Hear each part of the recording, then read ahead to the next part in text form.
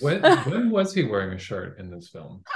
There were very few scenes. Yeah, on the construction Oddly, site. oddly enough, on the construction site, where you would think he would not want to wear a shirt.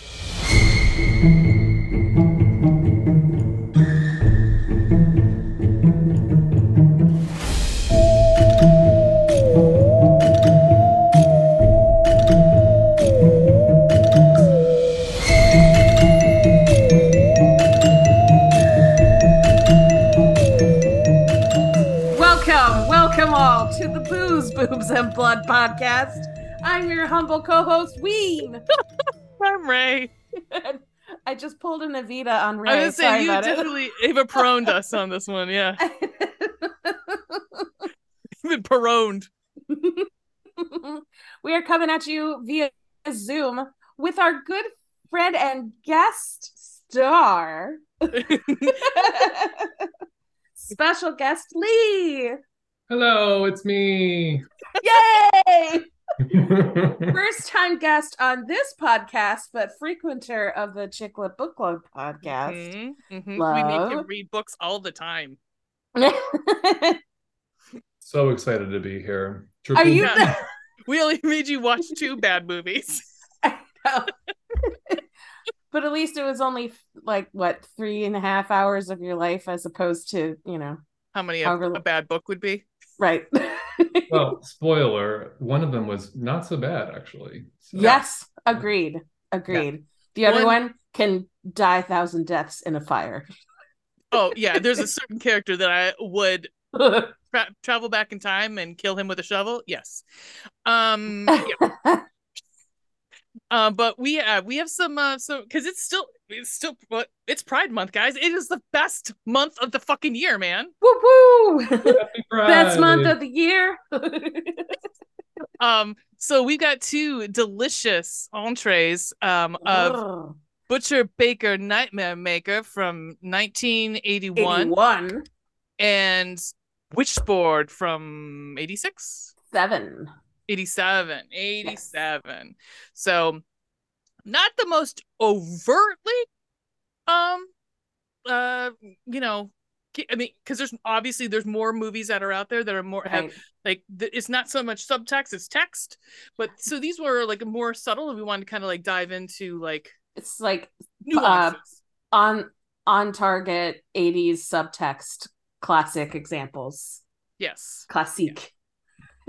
Yeah, and I was hoping to have the Joe Bob about Butcher Baker Nightmare Maker, especially after I found the write-up of the episode, because he talks so much about the 1980s and gay culture and like in relation to the movies, and it makes me so I would like to have seen that. Yes, right? Thank you, Shudder, for bringing that fucking episode down.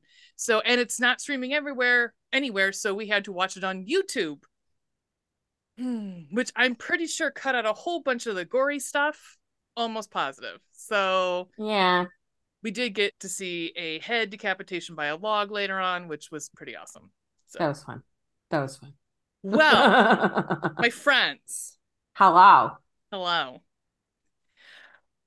Lee. Yes. What tickled your pickle this week, or whenever, or lately. Ever?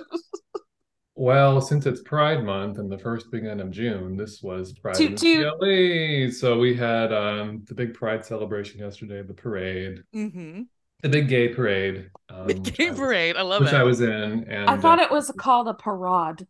It's a parade. So you were in it. So my pickle was very tickled. By how many? I'm just kidding. All the colors of the rainbow. Yes!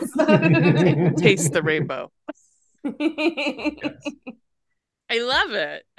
And you saw our friend and co-host of CLBC, Veronica, there also. Woot woot. Yay. Sure did. There's some actual, visual evidence that you guys were together. I saw pictures.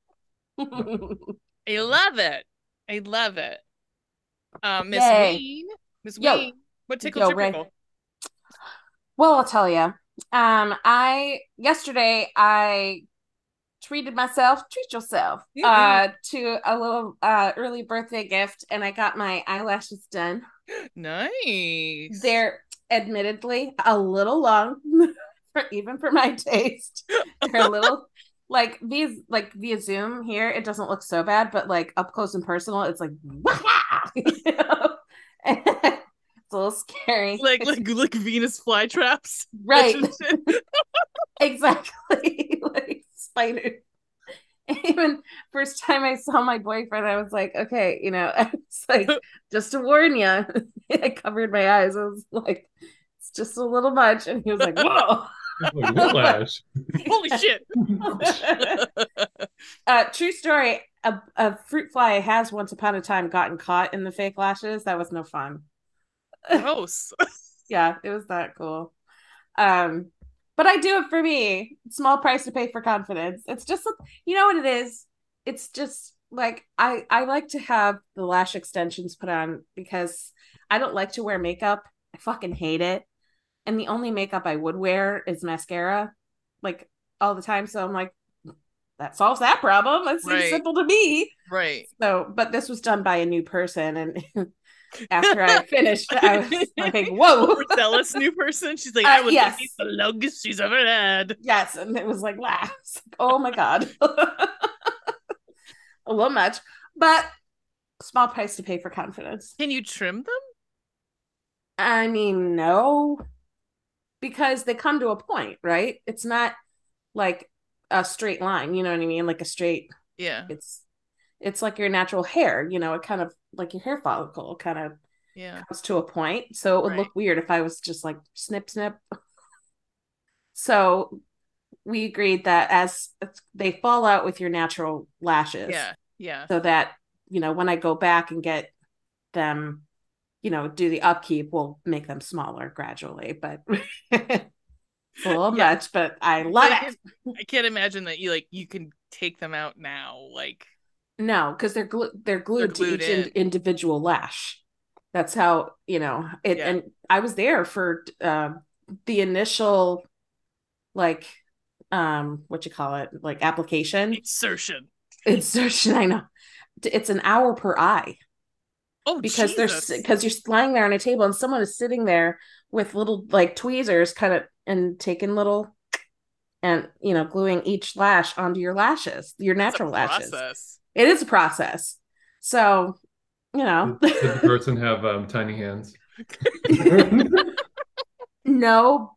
Tiny hands, small hands. It was like cabbage. No, but she did not brush her teeth that day. Wow. Right. That's payback for 2 spit takes from last time. Noted. So the crying made it last a little longer. It did. Oh. It's like, and they're right up on your face, right? Oh. So like, I was really smelling it. I was trying to be like, and I can't open my eyes either. Oh, gross. That was fun. I'm imagining that's what poor dentists have to deal with every fucking day. Oh, I know. I was like, am I the only one that brushes their teeth before they see the dentist? Yeah. Oh, yeah. Yeah. I do. Because you want good grades, right? You want to be told that like it's awesome. Some people are like, no, you're there to get your teeth cleaned. They're gonna clean it for you. I'm that's called deep cleaning, like right. Although with my I do love my water pick. Does anybody use a water pick? I fucking love that thing. I think my mom got me one for Christmas along with this other thing that looks like a sex toy. Ooh, nice segue.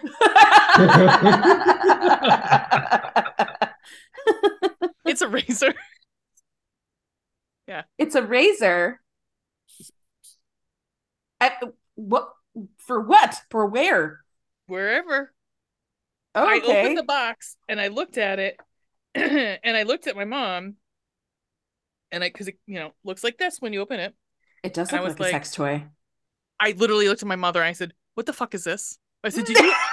I said, "Did you?" You did not. I said, "Did you buy me a fucking vibrator?" She's like, "What?" I go, "What?" It's a box for your box. Well, no, it's a box for the upkeep of my box. There you go. That fair. Yeah, and she's like, no, it's a razor, and I'm like, why the fuck? So yes, All right. she did give me one of those. I haven't used it. That was Christmas. That's fun. But you give it 2 thumbs up then? Water picks? Oh my gosh, yeah, it's better than flossing. I Oh. use it after I brush my teeth, and it helps like get stuff from in between your teeth. Oh. It's supposed to replace flossing, and it's basically like a power washer for your teeth. Oh, nice. Yeah. Yeah. Sandblasting. Exactly. I remember like in the 80s, that's when they came out with the water pick. And it was like on all the television shows and stuff like that. Where it was like, oh, did you I'm using a water, like it was like a big, it was the yeah. Big you can buy term. them for $40 at Giant Eagle. Like seriously, like they're But can you buy a sex toy / razor at Giant Eagle? No, but you can buy a cock ring at Walgreens. Anyhow, I'm sorry, what? you can buy a cock ring at Walgreens. I know this because I had a friend who worked at the Cleveland Heights Walgreens. And he had a little old lady come up to him and ask him where the cock rings were. And he's like, didn't like, he literally had to call me afterwards. He's like, I didn't realize that was a medical device. I believe it's over with the condoms and the lube. But yeah, they sell cock rings at Walgreens. And this little old lady was looking for one. It was an emergency. There's just sometimes you got a fucking cock ring emergency. Like, I just need it. Well, I guess, if like her partner's been using probably like some sort of, stimulant to keep it up. I mean, might as well get the most use out of it. Does it come with a forklift?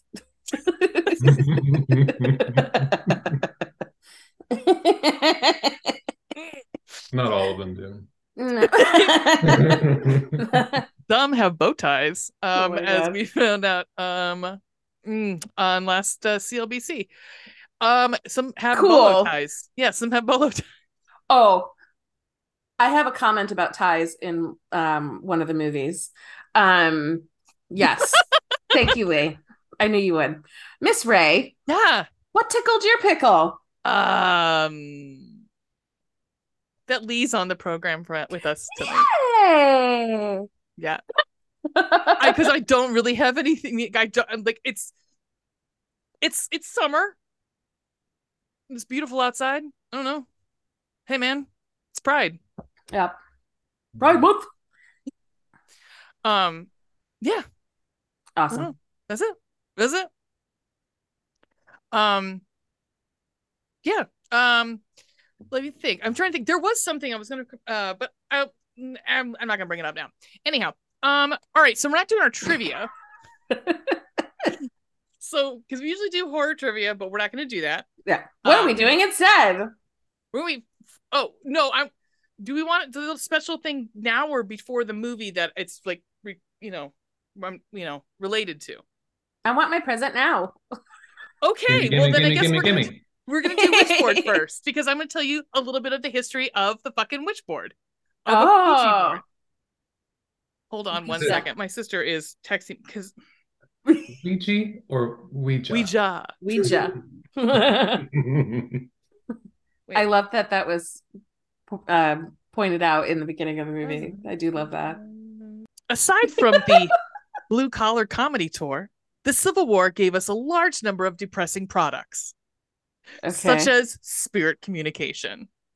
Great. So, spirit communication had been happening for a while. Like it had been like really what started the movement, which led into spiritualism. There was 2 Fox sisters, Maggie and Kate Fox, and they lived in, believe, Massachusetts, and they became popular right like shortly before the Civil War, because they proclaimed they had an ability to talk to spirits through rapping. Not like not like dropping yo, I'll tell you what I want. Yeah, like no they're dropping some bars. No, by like rapping on shit, like, you know, is there a ghost here? Rap one for yes, two for no, or whatever. And they translated this into like asking spirits questions. And so you'd ask them questions that could be like mostly yes or no questions, so that way you could get and they would be like, so are you a girl or a boy? And, you know, if you're a girl, knock, you know, 12 times for yes or whatever. And or once for yes and twice. And it's like 12 times. 12 times. So this kind of led into ways, devices of like getting in touch with, like, taking that idea of putting the question out there to the spirit world and having them communicate back, like a call and answer. So they started. No one really knows where this first board was created, but it came like popped up in like sort in summer camps, and of course, fucking Ohio, in like these summer camps where they found the kids using these spirit boards, and so this gentleman named found it there. Where is it at? Was he a gentleman? No. His last name is Kennard, not Kennard. Kennard. He decided that he was going to create this board, and he was Kenner, like the toys. It's Kennard. Oh, Kennard, got it. Yeah, and he decided he was into like game manufacturing, and he's like, well, we're gonna take this, seems to be like very popular idea, and make it so that it's fun for the whole family to play. Because, you know, yeah, exactly. I think of fun for the whole family. It's like, let's talk to ghosts. Right. All right? Yeah. Let's bring a demon into the world. Yeah. Right. I can't buy a pack of cigarettes yet, but I can summon a spirit. Right. Well, really what they wanted. It's ages 8 and up. To this day, a Ouija board is for ages 8 and up.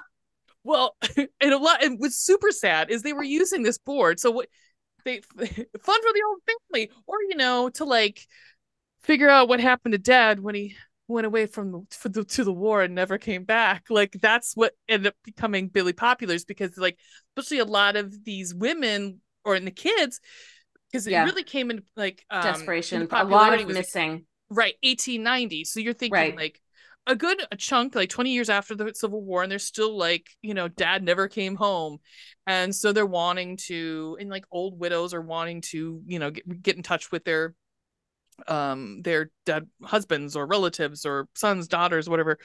So somebody had a brilliant idea to further prey on the grieving. Yay! Yep. Yeah, exactly. A time-old tradition. Right. Capitalism. Exactly. Yeah. Exactly. Capitalism. So this Kennard goes into Baltimore, and he meets Elijah Bond, who's a lawyer, and the two of them then travel onto the patent office in Washington, D.C. They show it to the first patent clerk, who says, I don't want to be a laughing stock. They get the chief clerk, who says, if that contraption can spell out my name, then you've got your patent. Peter takes out the Ouija board. It spells his name. The chief clerk, visibly shaken, says, okay, you've got your patent. So they all knew what the guy's last name was, and they just spelled it out. And he's like, oh my God. Mind blown. Yeah, mind fucking blown. Cool, dude. Because they couldn't have possibly done it themselves. They have to have been a spirit. Exactly. Okay. But so the patent doesn't tell you why or how it works. It just tells you that it works. So the patent, usually, like when you put a patent, I was like, well, how does it work? That's part of, you know, registering a patent. No, it works. Don't worry about it. It works. How? Whatever.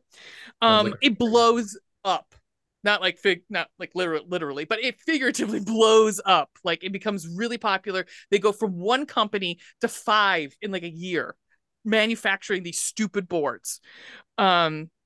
And then at the same time, they're getting competition. Other board companies are creating their own Ouija boards with more words on them. Because you know how Ouija's has yes and no. Well, these were like yes, no, maybe so, maybe chicken stew. I don't know. Like, reply hazy, try again.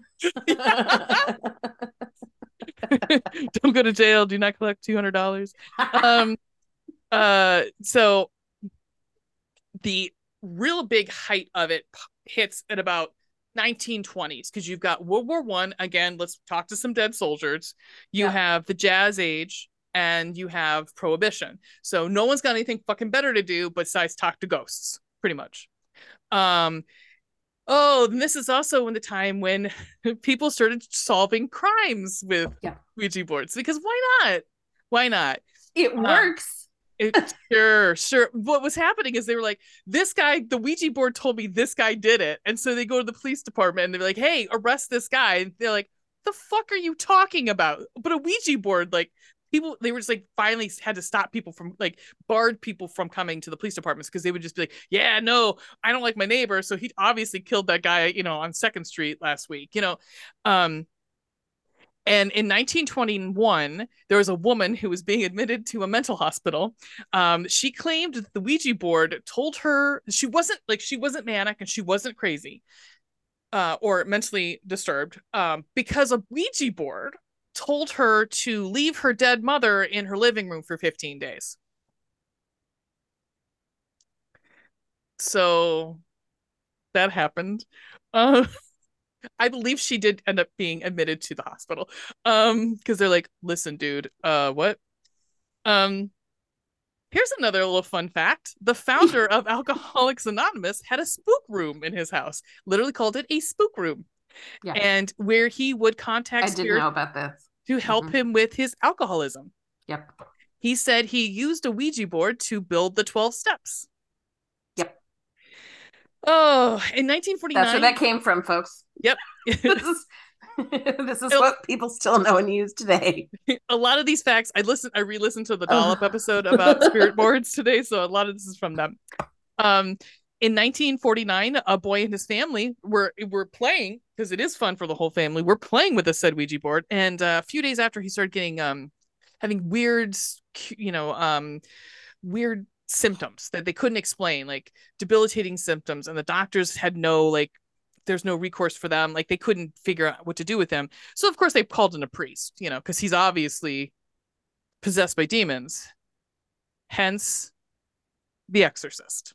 So that, because if you remember from The Exorcist, Reagan plays the Ouija board and summons Captain Howdy. And so Blatty got this whole story from this boy, supposedly in 1949, that was possessed by the doe.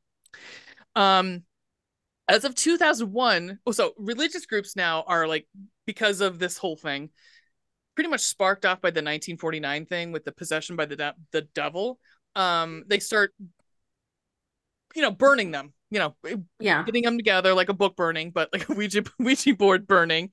Catholic, I guess, like, the Catholic Church has a specific, like, and I say not catalog, but like they say, like, if you bring up a Ouija board to them, their categorization is like not good. Okay, cool, thanks. Like, could be harbinger of the devil. Like, okay, not just a fucking board game. So by even still in 2001, fucking 700 Club, Pat Robertson claimed that love that guy. Is he still fucking alive? Do y'all know? I think he's still alive, isn't he? I think he's still alive. He claimed that demons can reach out to us through the Ouija board. Of course they can. Yep. This is the best. So hold your fucking horses, okay? In 1990, 6 NSA soldiers went AWOL when the Ouija board that they had been using warned them of an upcoming cataclysm. They supposedly talked to a number of different historical figures through the Ouija board, but their most the one they talked to the most was a spirit named Sapphire. Just let that sink in. 6 national security agents were run off because a ghost named Sapphire told them of an upcoming cataclysm, to which they then drove to Florida to kill the Antichrist. You can't pay for that amount of entertainment. You can't. No. They were luckily stopped by the police because of the AWOL. And they're like, so who is the Antichrist? They're like, we don't know. We just know that we're supposed to go there. All right. Okay. All right. So, that being said, now are you super spooked now? I'm super spooked. I don't know if you guys are. I'm super stoked. This is awesome. So stupid. I've got 13 rules for Ouija board use. Okay. 1, don't joke around. It has to be completely no joking allowed once you touch that planchette. No joking. Haha times are done. Haha. You have to be intentional. So everybody's got to believe it. Mm-hmm. If you're playing alone, which this movie told us not to play alone, but if you're playing alone, be very clear about where your headspace is at. Like go in, I'm going to ask some questions of Captain Howdy, and I better know, like, I'm serious about this. Serial man. If the planchette starts to count down or go through all the letters, stop it immediately. It should already be a red flag when the Ouija board starts moving wildly out of your control. But when it starts rapidly counting down or quickly moving through the letters, this means 2 things. The spirit can escape, or you have contacted a demon or evil spirit. So, other signs are if the planchette makes a figure 8, such an or Europe is about to play.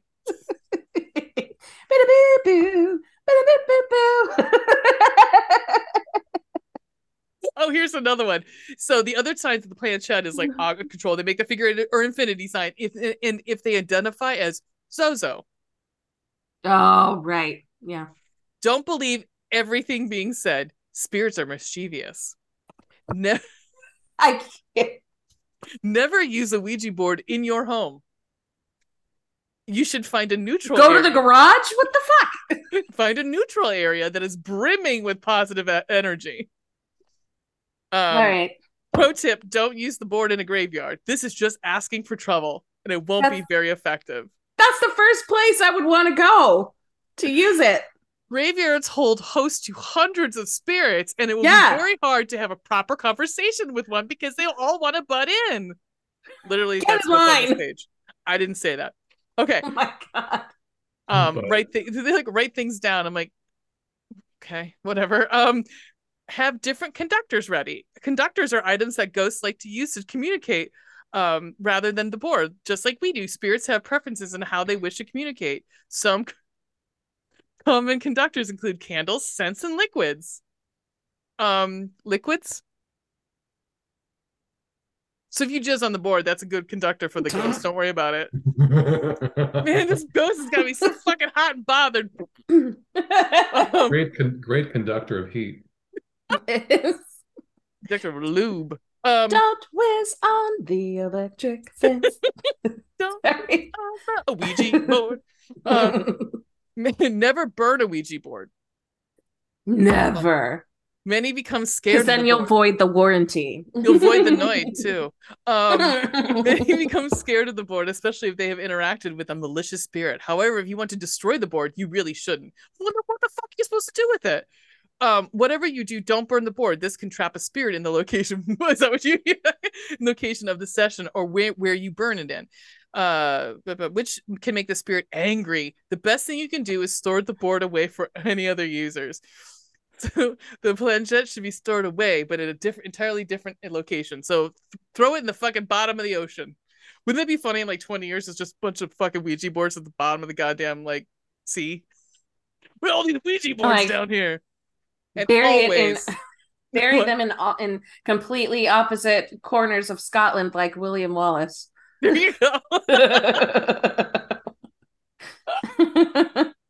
I'm just gonna take him down to Mar-a-Lago. Always say goodbye. The last thing you should say when you wish to end a session is goodbye. And then this one is fucking this is the last one, and it is there's fucking what the fuck. Sage the room when done, because we all have sage on hand just to sage our rooms afterwards. But you don't have it in your kitchen cabinet. Just spraying it around. P.S. Don't. I hate the way sage smells. I hate it when it burns. Well, you're gonna have to suck it up for next time you play. Yes. Fucking suck it up, man. Don't leave the planchette on the board. Leaving the planchette on the board is like leaving an open portal, a blank check for a world you do not understand to come and go as you please. And last, don't ask when you will die.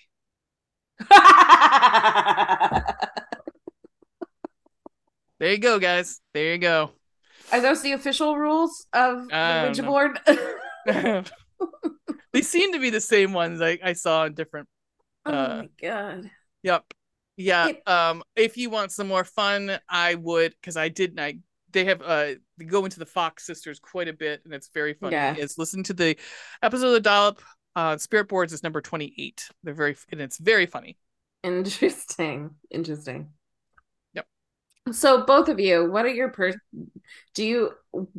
personal feelings, if any, about Ouija boards? Have you ever used one, played with it? Would you not? What are your feelings about that? Lee, I'll let you go first. Because I have a story, if you. Oh. Yeah. I don't. You don't? I think I remember playing with a Ouija board when I was a kid, like teenager. In the craft years. Yes, 1996. Yeah, around that time. But nothing really happened. Same thing with like light as a feather. Yes, yeah. Nothing happened. It was like fun and ooh, who are we gonna contact? But yeah, nothing. Were you at a girl's sleepover? Yes. Oh, okay. There you go. See? All my friends were girls. Yay! And they still are.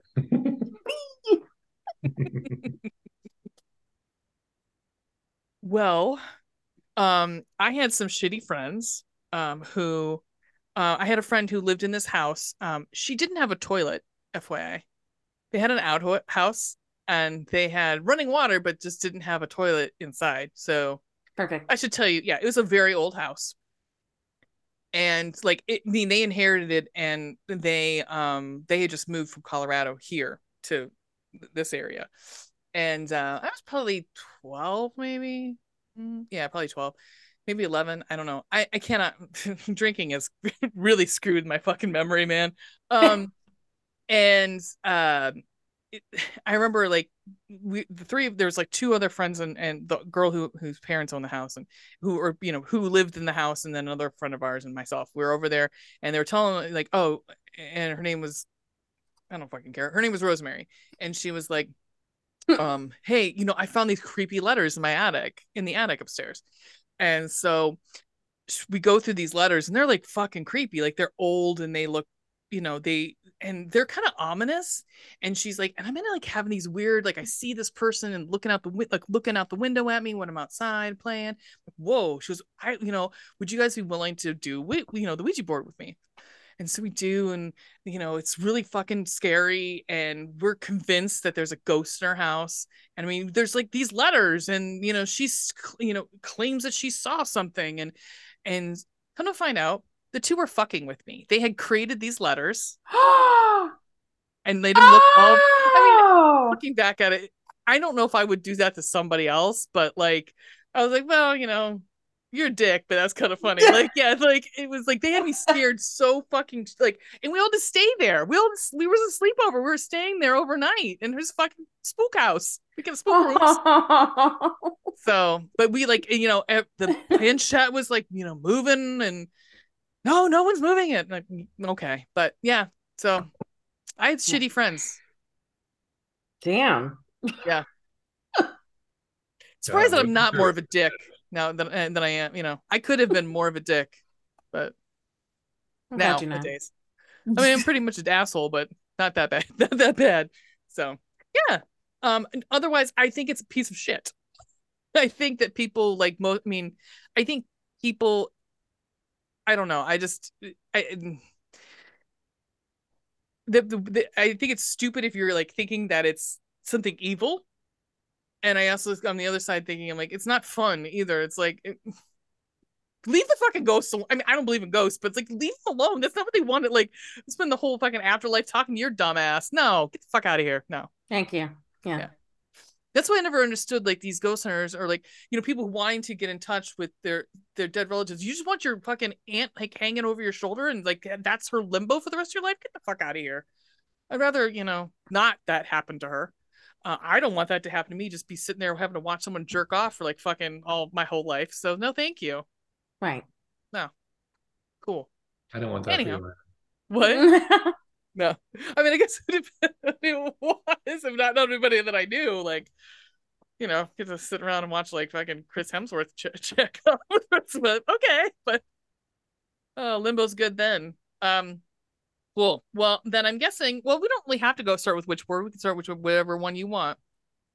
I mean, I'm gonna probably fucking rage about the one. So all right, let's do Witchboard first. Okay. Since we already kind of touched on it, okay. And we have less complaints about content. Yes. Yeah. All right. We will be back in 2 and 2.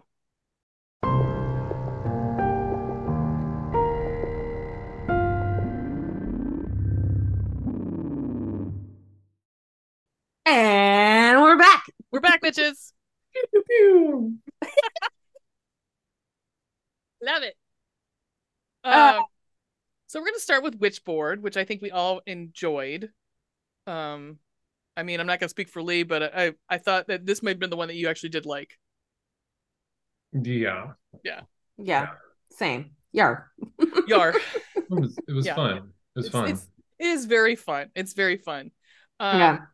Rated R, 1987. Yeah, because we get bush and we get fucking titties in this. Yeah. Yep. Mm-hmm. All over. And interchanging nail polish. And at one point cuts on her. Yeah. Yeah. Yep. 1987, 1 hour 34 minutes.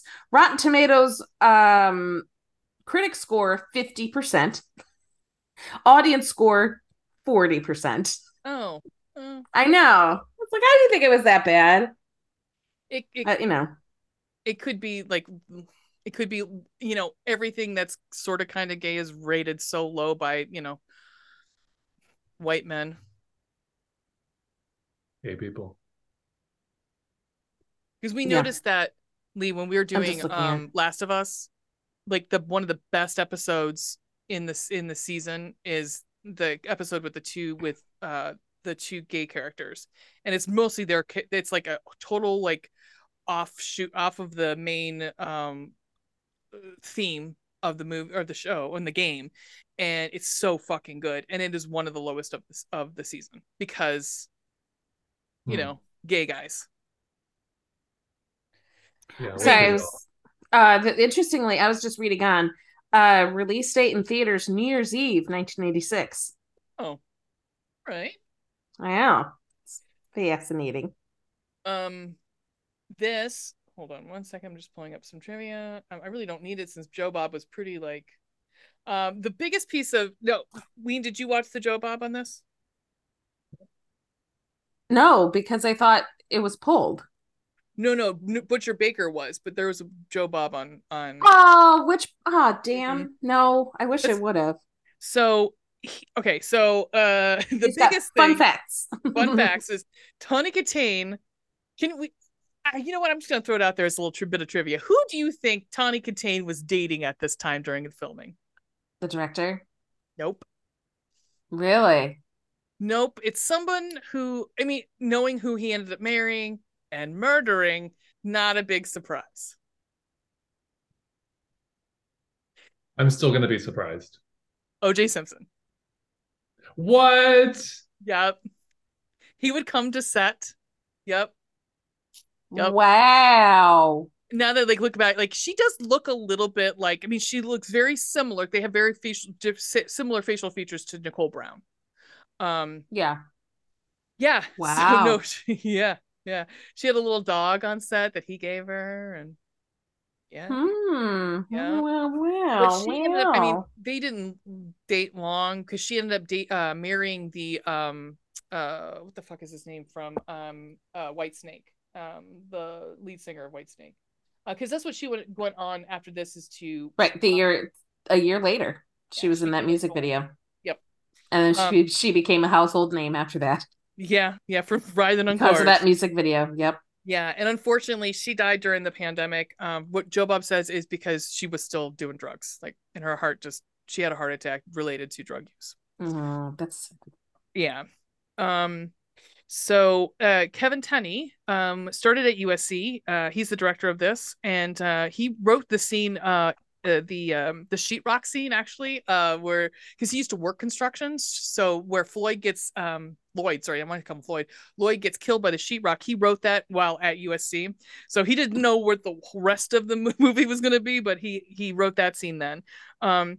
And let's see, he started USC, but he ended up actually quitting because he ended up getting a 3-picture deal with Ivan Reitman to like shoot for him. So he's like, "Fuck this! Wow, need to finish school," and he did, and he didn't.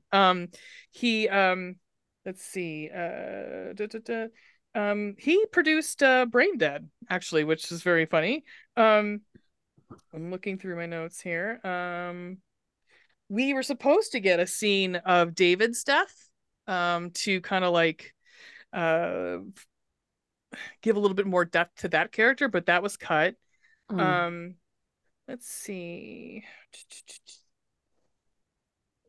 So Connie Katane did all of her own stunts. Rosemarie, who is the landlady, yay, I love her. She had a 90-year career in Hollywood. She started as a baby, and she was up until the teens. He in 2000s was still working. She headlined vaudeville. She was actually connected to Bugsy Siegel. Like that's how she kind of got some jobs. Look to see if there's anything else. The character of Malfador was actually played by the on-set photographer. Okay. They're just like, you look spooky. Yeah, right. Just grow your hair out a little more and we'll put some nails on you. It'll be great. Yeah, Don and Dunsky's. So this was on a budget of $2 million and they ended up making 7.3. So and they That's went on bad. to make, they made their money back, so they went on to make 2 more movies. Yes, I saw that they were sequels. Let's see. I wonder how bad they are. Stephen Nichols, who he's the one who plays, I'm sorry, Ted Allen, who plays Jim, was from mostly a lot of people know him more recently from Friday Night Lights.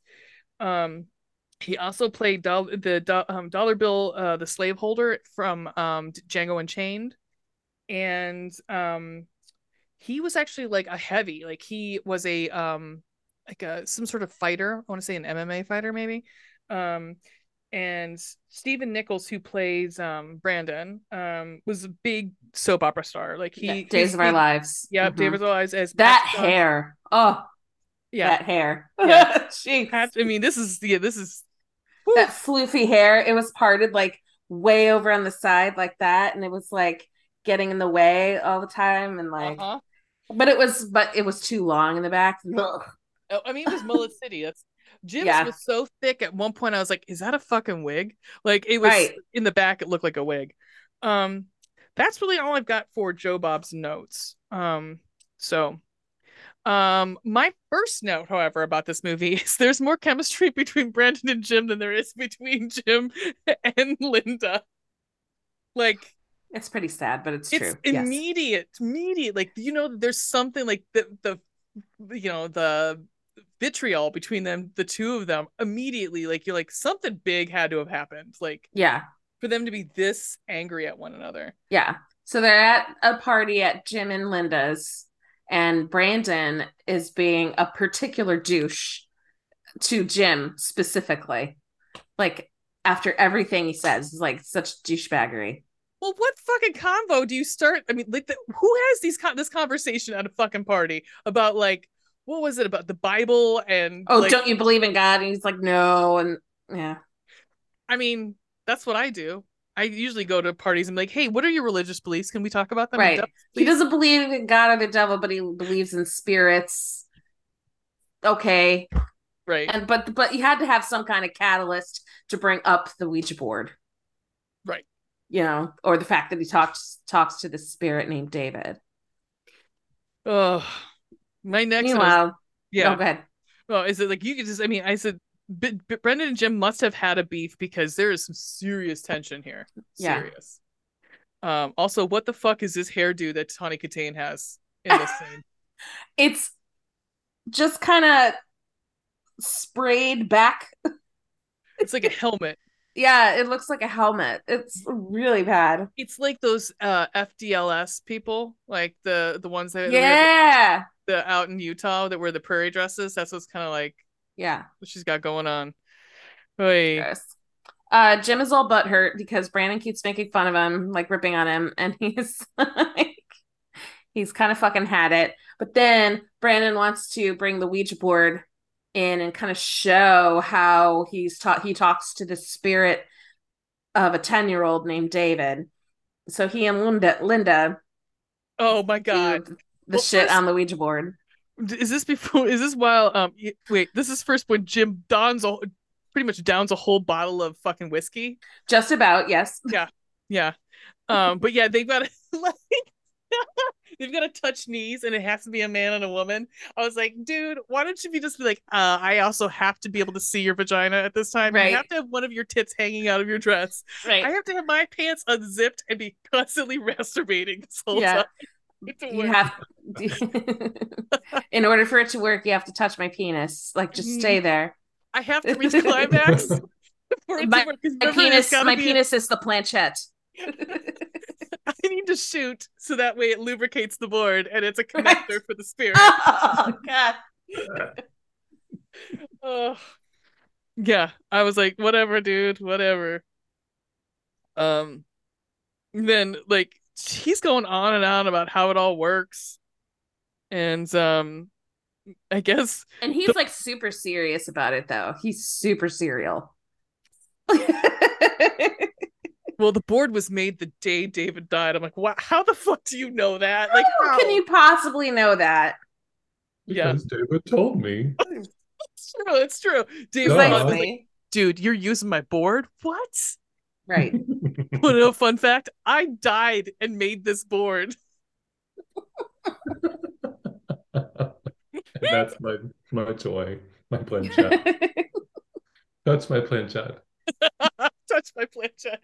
That's gonna be my next time I have sex. I'm like, just touch my planchette. Oh man. Hold on. I gotta look up the lyrics to this song. There's a drag queen, one of my favorites, named Sharon Needles from RuPaul's season 4 RuPaul's Drag Race, who has one of her songs is called Call Me on the Ouija Board. I gotta look up the lyrics to the song. It's gotta be great. I'll listen to it.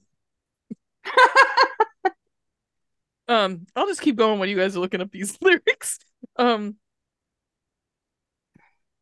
mean, okay, so when they actually start using the planchette and they're moving around, all we see is like from chest level down, and it's on their left. So it just looks like she's jerking them off. That's all, because their hands are moving back and forth, and I was like, this looks like she's fucking jerking him off this whole time. And yeah.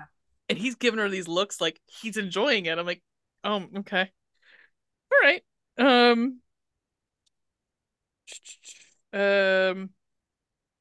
This guy, so Brendan to me is the guy that comes to the party and brings a guitar. Like, he brought this Ouija board to play. Like, exactly. Like, oh, let me serenade you with my sweet spirit magic. Like, ooh, here we go. Place your fingers on the board and tell me what you'll do to me. I will spell a fantasy and cast a spell of ecstasy. A little touch of magic in this world obsessed with science. Science! I'll be your Carol Ann. I'll be your pentagram. Let's dabble in the black arts. This is not a game. Let me spell my name. I don't like that lyric. I didn't say they were good lyrics. I was like, a little girl died. Yeah. In real life. Yeah. God. I love it. Sharon Needles. Anyway. Love it. Let's see.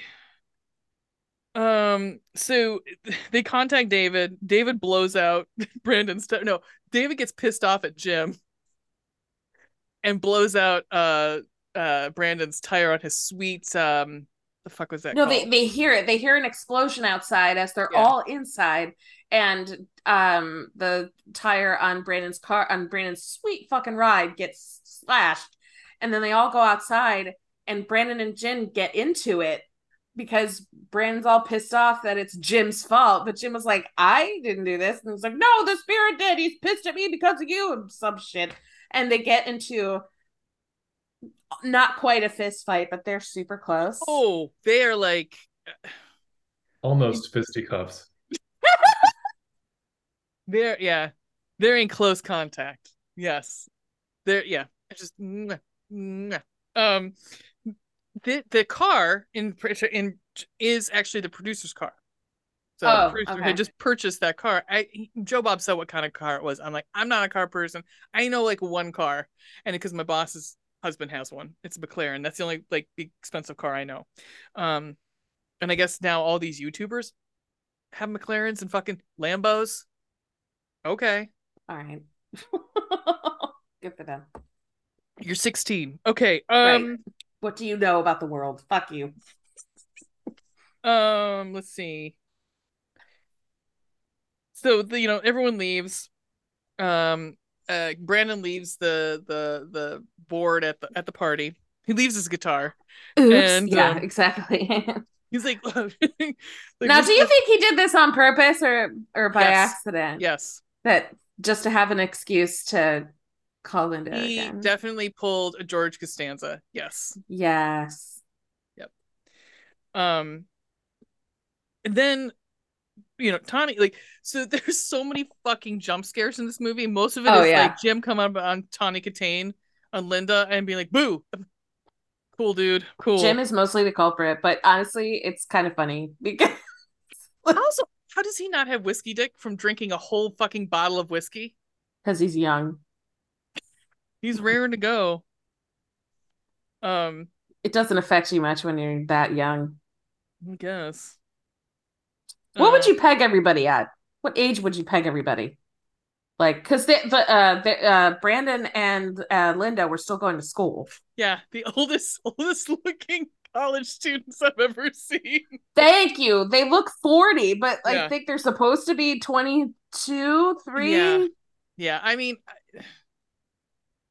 I think they didn't also trust a lot of like it's really interesting. I don't think they trusted a lot of like young kids to do like that would have been that age to carry a movie when they totally could. I guess it just depends because like the other movie, I think that kid looked like he was 17 years old. Yeah. All those kids looked age appropriate. Yeah. These look like the 40-year-old, 22-year-olds. As they often do, but what do you also big hair and makeup and everybody's smoking. Everybody's smoking. Inside in doctors' offices, everybody's in hospitals, smoking. Right? Yeah, hospitals.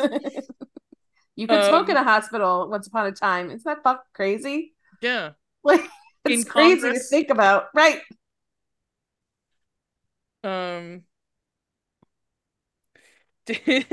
So Tawny, I keep calling her Tawny because I couldn't remember her fucking name. Linda starts using the board by herself, man. Which is one of the things, in fairness, that Brandon warned against. You're not supposed to do bad. Not supposed to do it by yourself because then you'll be susceptible. Yes. Which, all right. But she uses the board to talk to David because she like, I don't know. She wants this ghost to be her son so fucking bad. Like, man. I don't understand. She literally asked, do you want us to be your parents? And it was like fucking stone cold. Nope. Oh no, right. Because she got the classic on her an answering machine. Do you remember having an answering machine like that? I do. Mm-hmm. Yep. The fucking VCR your test results are in. Yeah, your test results are in from the doctor's office. Please call us back at whatever time. And so she goes to the Witchboard and talks to David, and she's like, "Do you?"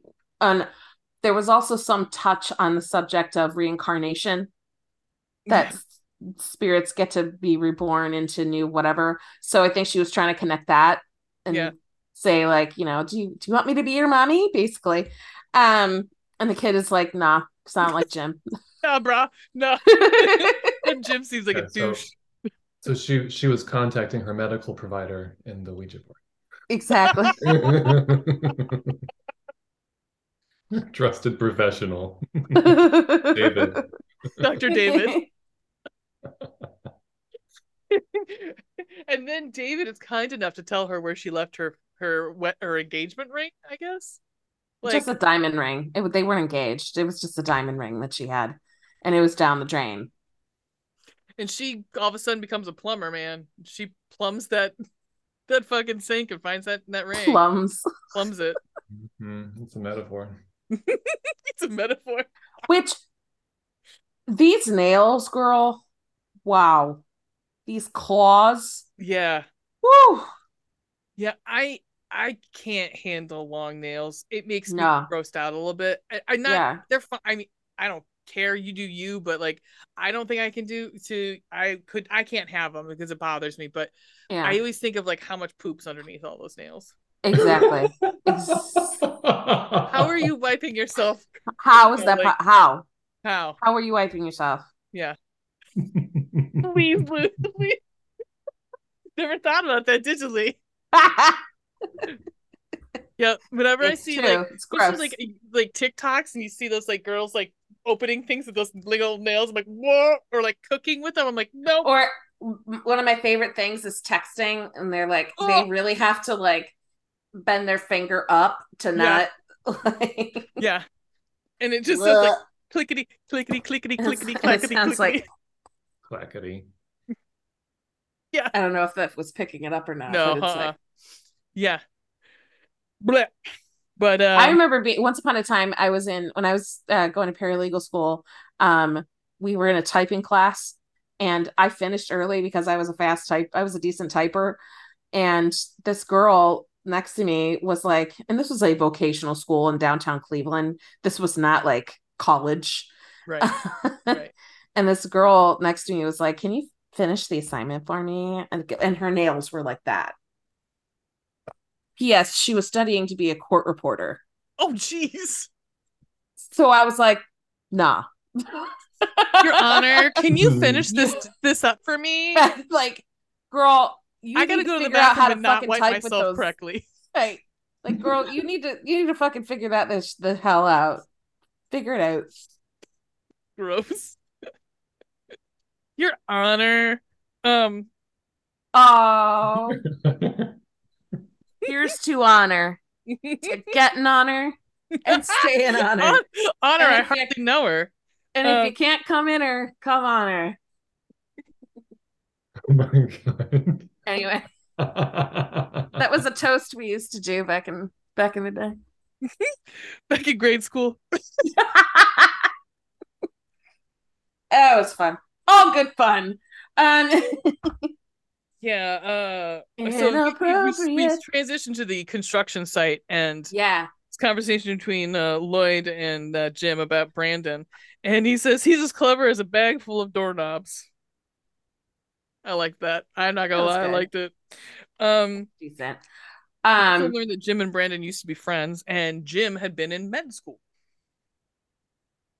And obviously he's not, because he's like the construction foreman or whatever. So they're taking their break, they're chit-chatting or whatever. And Lloyd like kind of leans back, and all of a sudden, well, first of all, Jim can't find his hammer, which has a hatchet on the end instead of that curve to like, pull up nails. It has a hatchet on the end of it, which okay. But he can't find it. It makes sense to me, but like I've seen them before, but I mean, yeah, seems dangerous. You got the upstroke, when you're banging the hammer, that just seems all too close, like too close to my face. Too sharp object, too close to my face. This is asking for an accident. Well, someone finds that sharp end of that they sure do. Yeah. So Lloyd leans back, and the camera keeps panning up to a bunch of sheetrock that's on top of this roof that's ill affixed, and all of a sudden, boom! The sheet, like three layers of sheetrock bash Lloyd in the face. Yep. They crush And him. it crushes his head. Yeah. And he is dead skis. Crush your head. Crushing your head. Crushed. Blood and gore. Yeah, I mean, yes. Oh, what blood and gore we have here. Ooh. And he's dead skis. So in response, Jim decides to go home and be a fucking asshole to his girlfriend. So he comes in and he again scares her again because that's what he does. Yeah. But then she flips the fuck out. Yeah, she goes from like 0 to holy crap bitch in like 60 seconds. Right. She's like, Jesus, Jim, fuck. And he's like, whoa, you kiss your mom with that mouth. Yeah, he's like, language. I'm like, what? He's the one that's what patronizing bullshit is this? I know. And then she's like, what the fuck is wrong with you? He's like, Lloyd's dead. And I was like, why did you lead with that, asshole? How about right? Men. Sorry. Yeah.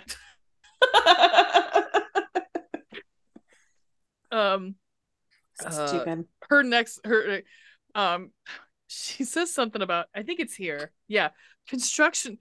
I never wanted you working that job anyhow. It's so dangerous. I'm like, not normally. Like, there's not normally that many accidents on construction sites because there are like, right. You have to, there are safety things like, OSHA and things like that. So I mean, there can be. Is it more dangerous than being a doctor? Yeah. That's sure. But right, being a doctor, I mean, like, okay, like for a guy that was supposed to go to med school, it's a dangerous job, sure.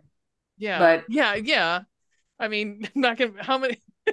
You're probably not going to see as many hammer axes as a doctor than you would as like a construction worker. But okay, Tawny.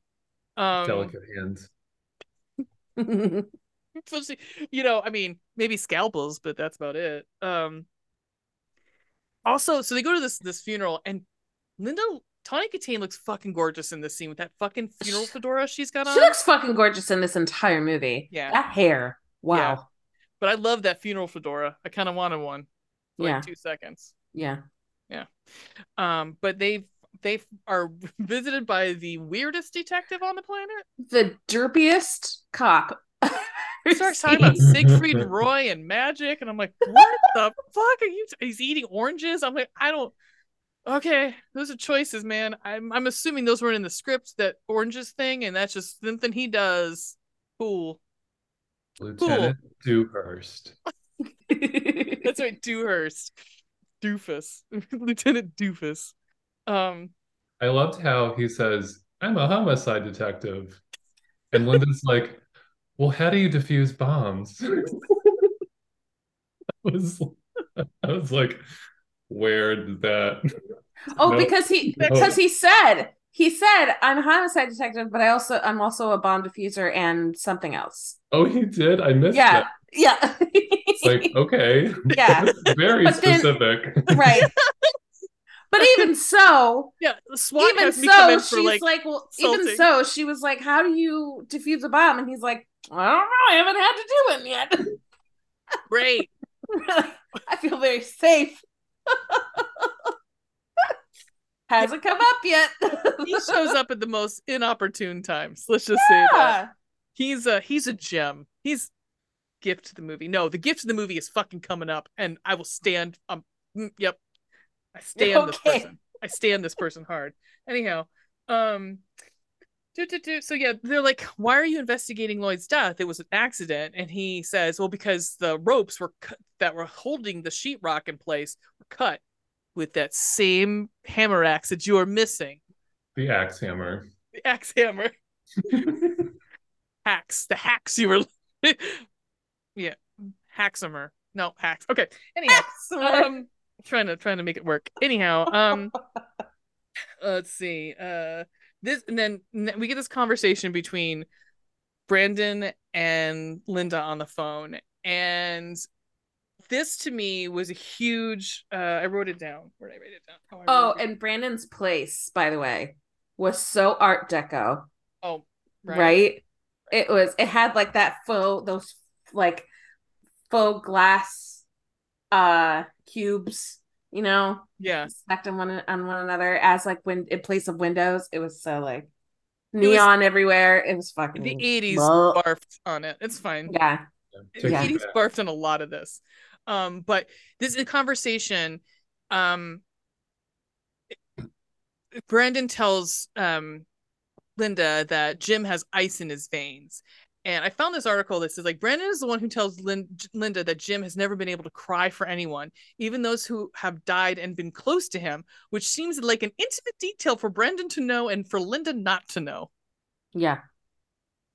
Were Like you reading the same article I was? I possibly wonder. I sent it to you. Oh, probably. Derp. That might be why. Yeah. Yeah. I made a note next to that too. Yeah. I was like, It's WTF. yeah, because they've been dating for 2 years. Right. So like I would assume other things have happened that had been emotional for him. And the fact that he didn't, like I mean, Lloyd was a very close friend and that he's not. They were like brothers. And then Mm-hmm. because very soon after, he fucking Han Solos her. So I mean, we'll get there, but he fucking Han Solos her hard in this A movie. couple times. Mm-hmm. Yep. Several times. Oh, actually, it is here. He did in the beginning at the party. Yeah, she's like, "I love you," and he's like, "I know." I'm like, whoa. All right, I see you. Okay. Yeah. And then she tells him about that she's pregnant. And he's happy. Like he looks very happy to be, Yeah. that He's for not the news. overjoyed, No, but but he's he's like, happier than someone who cool. has ice in his veins would be. Right. So to me, that like it's not about. Well, because she thinks, I mean, she's starting to be affected by this spirit, as we'll find out later, but she's, kind of not herself and she's acting a little weird and she's having morning sickness. And so she assumes that, and apart from the doctor's office call, which she hasn't called back yet, she assumes, she puts two and two together and kind of figures that she's probably pregnant. And he's like, well, that's why you feel fucking weird. You're Right, pregnant. It's no right, bigs. Which, yeah, was cool and apropos of him, I think. And he's like, you're not crazy. You're just pregs. yeah, and Hormones. but like again, he's happier about being a father Yeah. than he is with being with her. Yeah. And she Um, says, I love you. And he says, I know. And she said, I know you love me too, even though you don't think you do. Or you feel you can't say it. I know you do. And it's like, well, So romantic. yeah. okay. Um, so Put it in writing. right, write it down, bitch. So she tells David that she's giving the board back to Brandon, and David's like, well, no, no, that's not happening. So he frightens her with a knife and ketchup in the kitchen and locks Yeah. her in the house. Okay. Which at first I did not understand up I didn't until either. this point here that this was not some mansion they were living in, that There was an they were apartment. living in an apartment. Yeah. Oh, I thought, because I was like, how the fuck did they have this house? How in the fuck?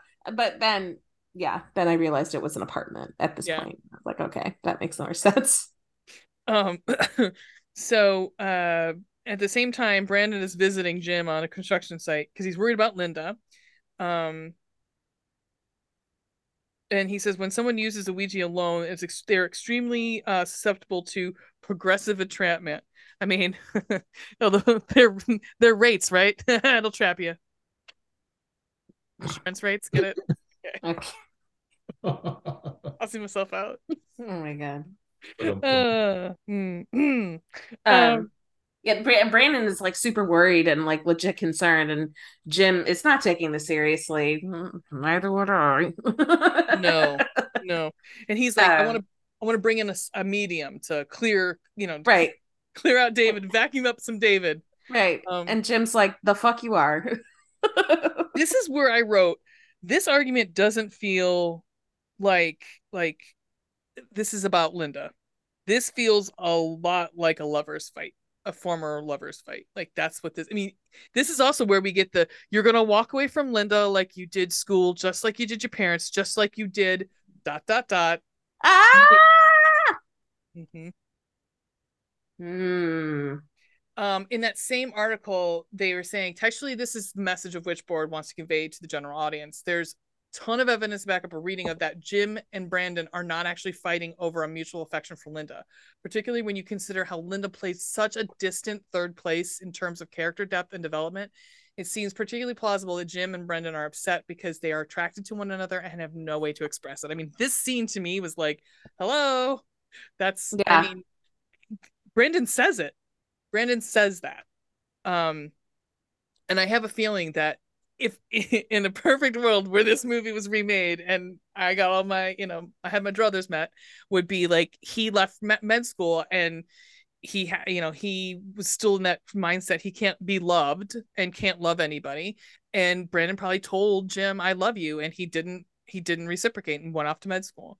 That's in my head. That's in the fan fiction that I'm writing currently. I was going to say. Yep. In our fan fiction life. Yeah, I'll send you guys links later. So enter my fucking favorite character. Me too. Arabeth the fucking medium. She's I thought you were talking about the landlady. Oh. No. She's my favorite just because I grew up with Nick at Night. So I watched the Dick Van Dyke Show like a lot. So well, Joe Bob kept going, why the fuck is she in this movie? And I was like, yeah, I get it. She's like straight out of Ghostbusters. Yeah. I was like, so no, Arabeth. I fucking loved Arabeth so hard. Zarabeth. With a Z. Yeah, I wrote Arabeth first, and okay. She was fun though. Okay, let's talk some ghosts. Like I'm gonna use that from now on whenever I start a conversation with somebody or start a meeting. Okay, let's talk to some ghosts. So they try to the attempt to exorcise David, but something happens. Some bells rang and some hands got knocked over. I was like, okay. And they think they did. They think that David's spirit was channeled via this Zarabeth. And they told David that he has to leave, and so he did voluntarily. And then there's this some gust of wind, Hadouken, whatever the fuck happens in their apartment. And they think, David has left and then he's gone and everything's cool. And Brandon's going to take his Ouija board back and everything's chill. But on the way back home, Zarabeth is talking to Brandon and is like, there was something funny about that.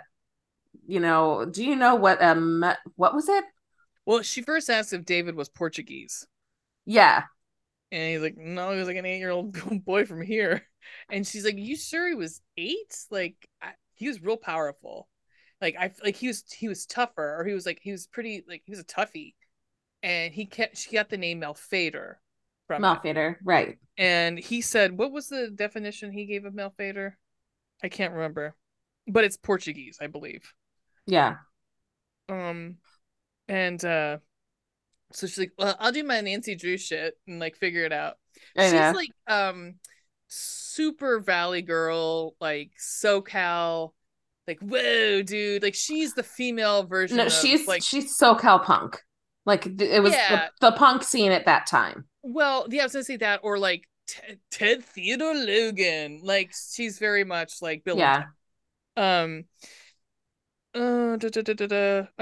gets home and she changes into her goth witch outfit. Yeah. Her lacy Stevie Nicks looking thing. I love it. She gets her outfit to be murdered in. Let's just say that, because we got the axe hammers back. Axe hammer. Also the most brutal of the deaths, I thought. Agreed. Yes, agreed. Because she was hatcheted. Her throat was slit with this hatchet, and then she's thrown out, yeeted out of this window. Second floor glass. Yeah. Second floor glass. It through and is impaled on this Art Deco piece of shit razor looking thing. Like sundial. Looks like a sundial. Yeah, it looks like a sundial. Yeah. It looked like the thing that Morgan Fairchild got like impaled on in Phantom of the Mall. The ice sculpture. The Infinity Spire. Yeah. Yeah, it's like it's so sad. You get this cool character and it's like, oh, but she dead.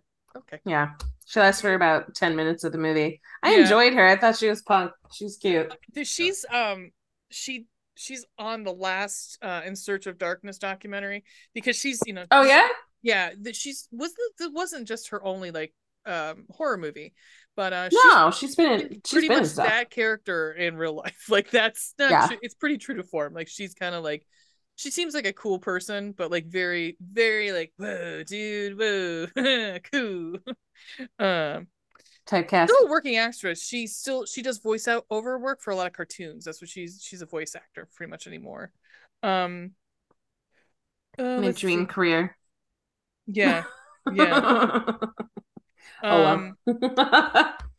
I missed the train on that. Well, it's all getting taken up by regular fucking Seth Rogen and Chris Pratt. It's a me, Mario. Sorry. I'm so angry about that. Brandon comes to see Jim because he's heard that Zarabeth is dead because it was on the radio. Yeah. And he's like, well, I gotta figure out what the fuck's going on. So there's also a lot of this movie where there's people without shirts on. This scene in particular was where I was like, okay, subtext read, got it. Yeah. Because this scene between Brandon and Jim, like Jim is shirtless, well, like he has an open shirt on, but it's like open. No. I'm surprised that he put a shirt on. Yeah. I am glad he did not. I was completely fine with that. Like he has. What is your opinion, Lee? Do you like a little chest hair or no? Yeah. Yeah, just a little bit. I really enjoyed Jim and his co-star chest hair during this film. When was he wearing a shirt in this film? There were very few scenes. Yeah, on the construction oddly enough, on the construction site, where you would think he would not want to wear a shirt. Right? It'd be so hot. Right. Take that shirt off. Yeah. So funny. I saw the in his brain the workings of, should I put a shirt on? But he buzzes Brandon up, and I thought he was like, well, I'll just do halvesy. Put a shirt on, but I'm not gonna button it all the way, so you can see my rockin' chest hair. The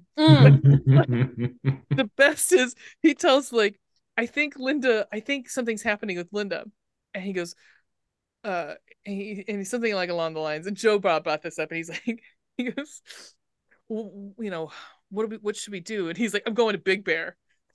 He's like, kind of like, because Big Bear is known in California as this like retreat or like a place you go vacation. It's like we go skiing. And so for him to be like, so Linda's possessed by the devil, him going, well, I'm going to Big Bear, see you later. It was kind of like, well, fuck you.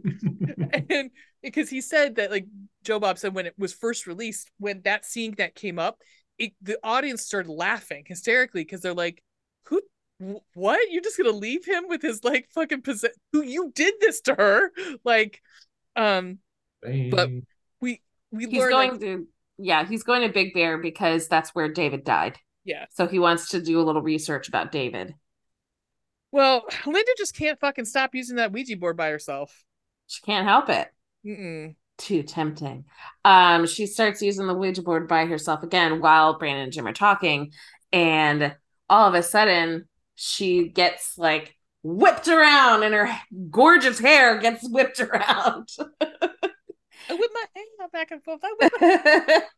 As if like the wall cracks. Yeah. Real bad. And at this point Jim comes in and sees her, and Brandon's gone. And so she goes to the hospital, and in the hospital waiting room where Jim is smoking, who's sitting with him? Detective Doofus. Doofus. And he's trying to juggle in the I believe that these, again, are all weird choices that this fucking actor made. He's like, I should be sitting here reading this manual about how to juggle. And everyone's like, oh, you do you, dude. Sure, cool. Did you bring that from home? Because we're not buying you a book to. Okay, cool. Bring your own props. Like juggling. So where were you on the night of whatever he's juggling? Like, what the fuck? When are we gonna use that besides like the policeman's ball every year? This is where, unfortunately, the nurse comes to Jim and it's like, she's cool, she's sedated, but and this is where we find out that Linda is not pregnant. Right. And so making Jim realize all the crazy shit that she's been doing is not because of that. No. Oh, so shit. He's got to go with Brandon. Oh darn, the two of them got to go on a sexy escapade up to Big Bear in a hot car on the road. Share a hotel room. Sleaziest looking fucking hotel room. Yep. Shifting gears on the open highway. Just some gears. Chemical gear on my own. Oh, it's not till next year. The next year. Oh. All right. It hasn't happened yet. Sorry. So they go up there. They go to the Big Bear Library because why not? Well, at least you got a plan in mind. Well, because I thought that was dumb though, because that's in 1986. Yeah, that's the first place you go is you check the newspaper archives. Yeah, you get microfiche. Right. They find out that David did in fact die. And then they're like, well, we'll just call, we'll reach out to his parents to make sure that I don't know what what was their hope about the parents? Make sure that he really did die. No, to see what kind of a child he was, like what, or if they experienced anything funny after he died or whatever. Yeah. Who would know him the best but his parents? Like because Zara Beth said he was like a tough spirit or whatever. Yeah.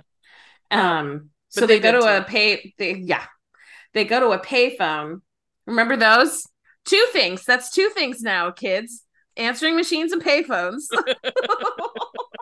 And libraries. And libraries. And microfiche. Yes. That's right. Now this is to use a copy machine, and Jesus, they're I don't think they do that anymore either. Nah. Send a fax. Right. Send a fax to somebody. Oh man. Yeah. So they break into a cemetery because they're gonna get an invoice with the address of the. Okay, but they find out that David's parents died 2 weeks before. I was like, hold on, that grass on that grave looked pretty grown in for 2 weeks prior. I was like, yeah, okay, cool. And yeah, that was awfully quick to put that on the marker. Takes a while to get that shit on. So they figure we got to do this ourselves, but first we got to go to the hotel room. But first, we need to sleep it off. Yeah, very sexually tense scene. And a lot of overacting. Yes. Yeah. Thank you, daytime soap operas. Yeah, Brandon screams a lot in this movie. Screams. He really does. Jim asks for a spare toothbrush, and he doesn't have one, and he goes, "Damn, I hate talking to ghosts with plaque on my teeth." That breaks the tension. And of course they're like, since we're in this hotel together by ourselves, we just, gotta talk about why we broke up. Right. From that article. And Jim's like, I did not steal Linda from you. Right. I didn't. What's particularly telling is a scene where the men share a hotel room as they travel to hunt down the origins of the spirit they're trying to overtake Linda's consciousness.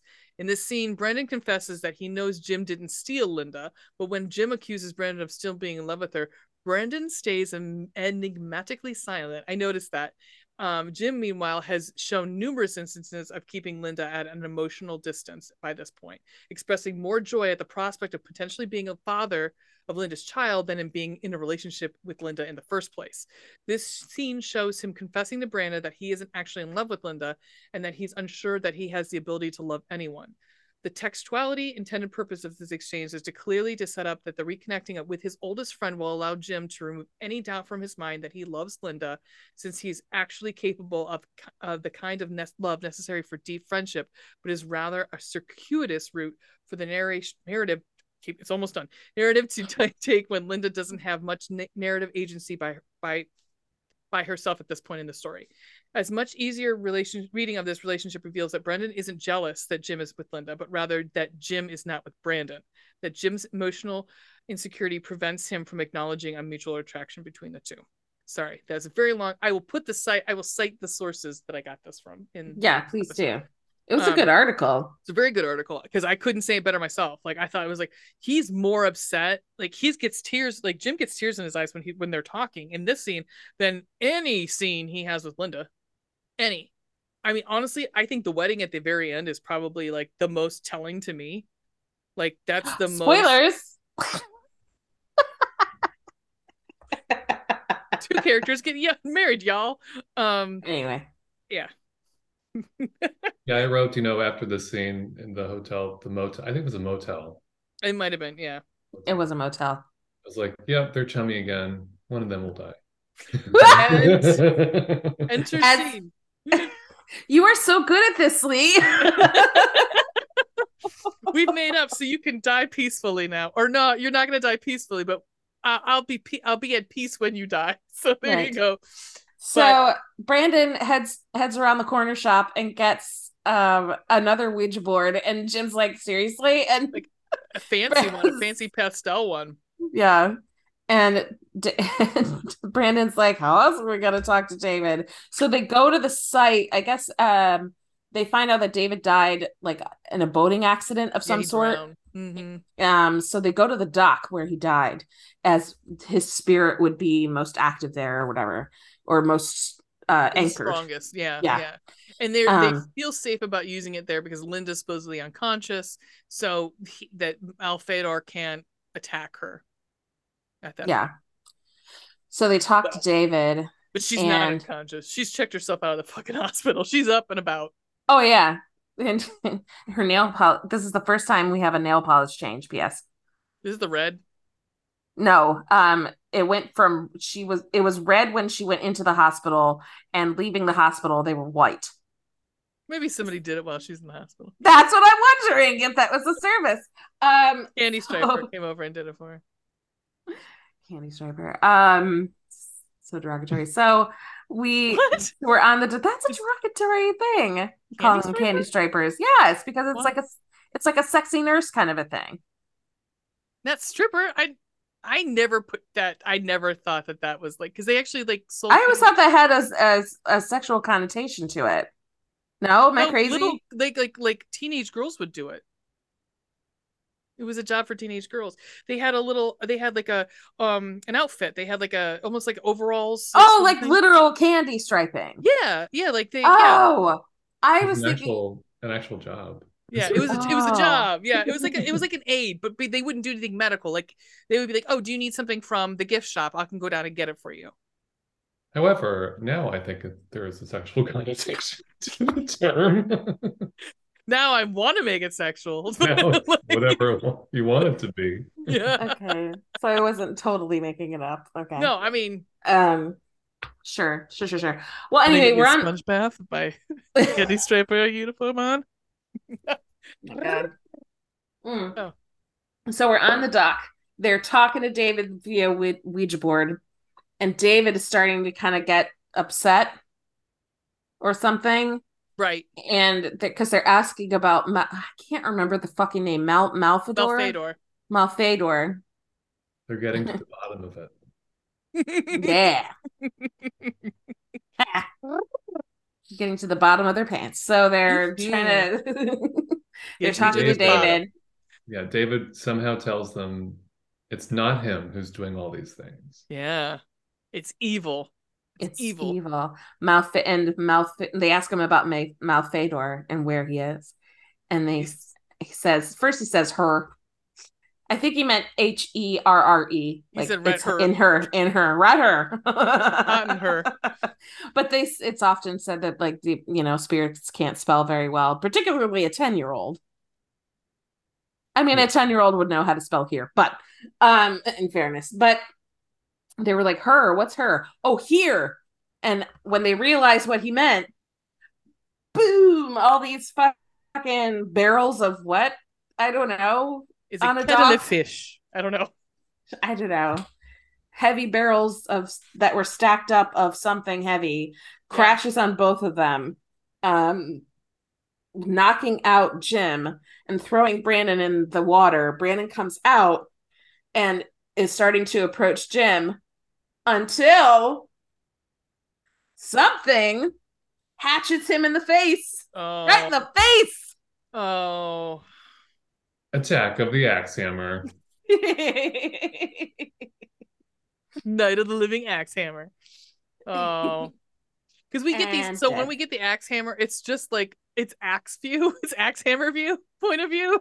So yeah, it's like cut, shot, axe hammer throwing. Next shot, Brandon falling in the water, going, "Woo!" You know. Yeah, and we get a ghost point of view a lot in this movie too. So it's just like zoomy ghost view. Oh, the first. We don't see Malfador here. I think we see it or a few, like just a few minutes ago when Linda had a dream, right? That's the first time we see Malfador, right? Right. And he's like this old dude. Yeah, we see him twice. Well, we see him in picture form, and then we see him. He's like visual, like in person twice, because the second time will be coming up when he inhabits her body, which is fine. We could say it here. He inhabits her body. Yeah. So, because that's what they ultimately want. I did it to say, I thought the acting here, like, because Jim gets out of the water. Yeah. Sees Brandon. No, first he's missing. He doesn't know where Brandon's at. And I actually think that the acting for both of them here, because you see so many horror movies where somebody gets like axed in the face or they get knocked out by shit and they get up and they're like, fine. This one I was he was like Jim's stumbling acting was around. Decent, like him trying to struggle, like him very dazed. Because he got hit in the head to the point where he was bleeding. Yeah. Like disoriented. Yeah. Like, and so I was like, if anybody's ever been concussed, you know, like, like he was. There's a reason why you throw up. Like it's fucks you up. Well, and he's like, as he's trying to wash his face off of the blood, and that's where he finds, or does he like come out of the water at him? Yeah, I think it might have been his last like hurrah death throat. Yeah. Hurrah! Huzzah! But Brandon comes out of the water at Jim, and he dies in Jim's arms. And we find, first of all, the acting here, it ended up being rather nice, but at first, he wasn't like, "Oh my god," he was like, "Oh no, oh my god, oh no," and then cries. And like, you couldn't put a little more in your voice, maybe? Well, like, because we do know him to be kind of stoic or whatever about emotional situations, but he does cry out. He does eventually. And that same article, well, my first note was, is Brennan really dead though? I feel like I wasn't sure. And it says it's an unprecedented level of emotional outburst from Jim, and is never replicated, not even in the final showdown where Linda is entirely possessed and Jim thinks he has to kill her. This is the most emotion we get from him at all. Because they just made up. So sad. So now Jim just leaves. I was like, you gonna call anybody? You're just gonna... Okay. Well, he goes, this is important. So he goes back to that corner shop where Brandon had bought the Witchboard, talks to that chick, and he asks her about Malfador, I guess. Right. And she knows who that is.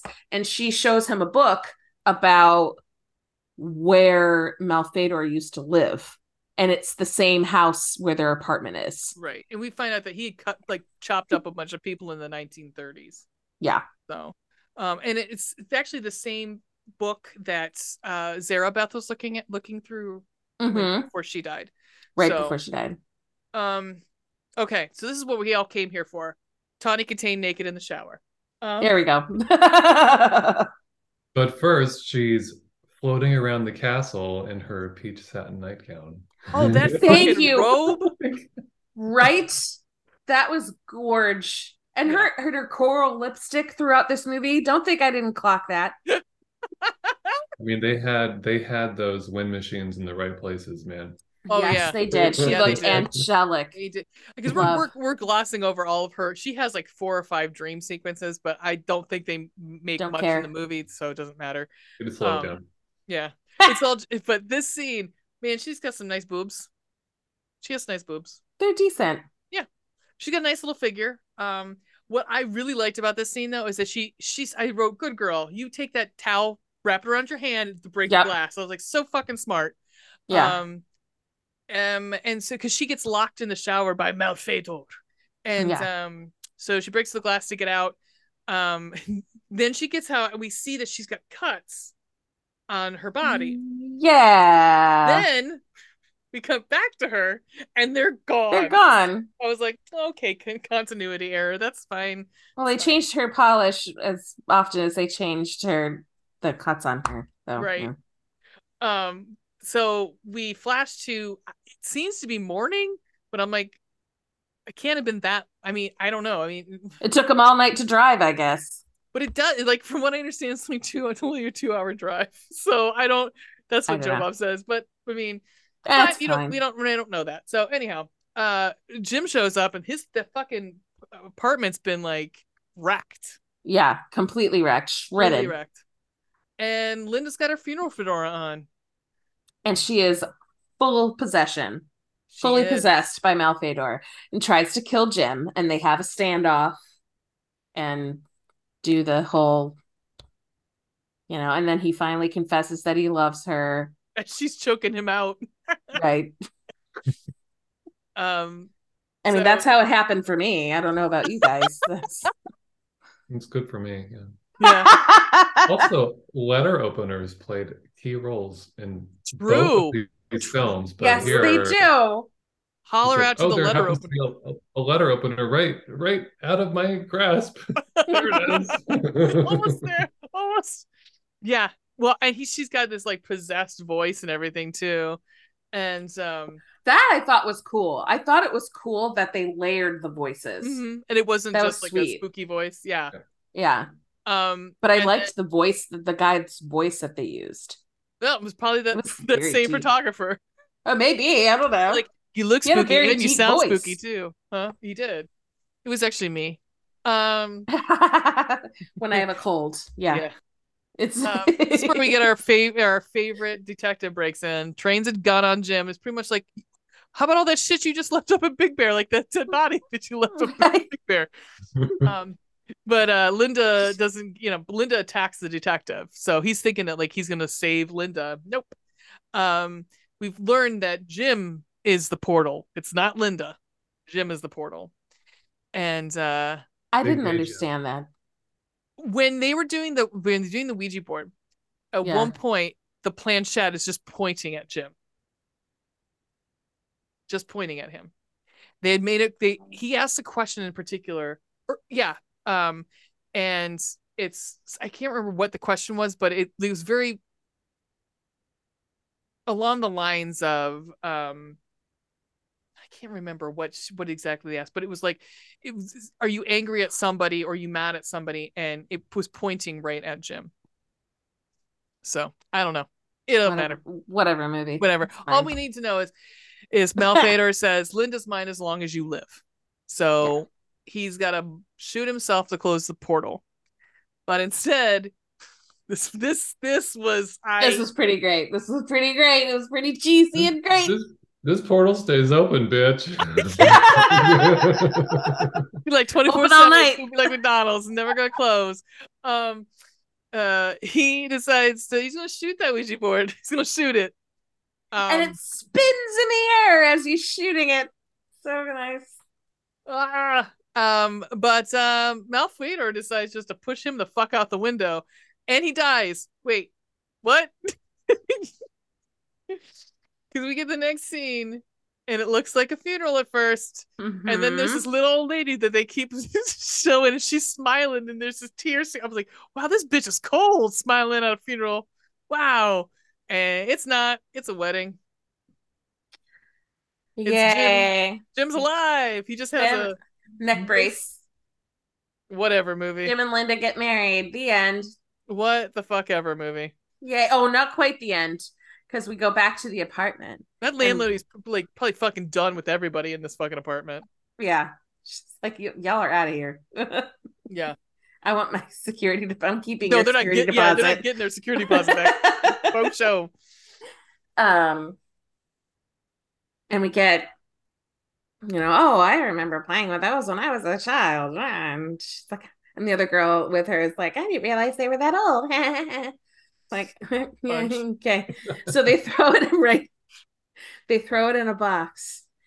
And what does she say? She says, I wonder if it still works with all those holes in it.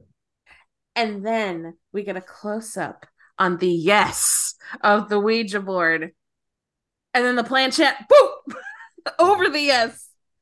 Woo! Spooky. Spooky. And credits. Yep. Yay! All right. Let's rate this bitch. Rate this bitch. Yeah. I used to use the hard T because it sounds awful if I don't. Rate. I'm glad you did. Yeah. Yeah. Rate this bitch. Oh God. So we'll start with blood and gore. So I don't know if you are familiar with our rating system, Lee.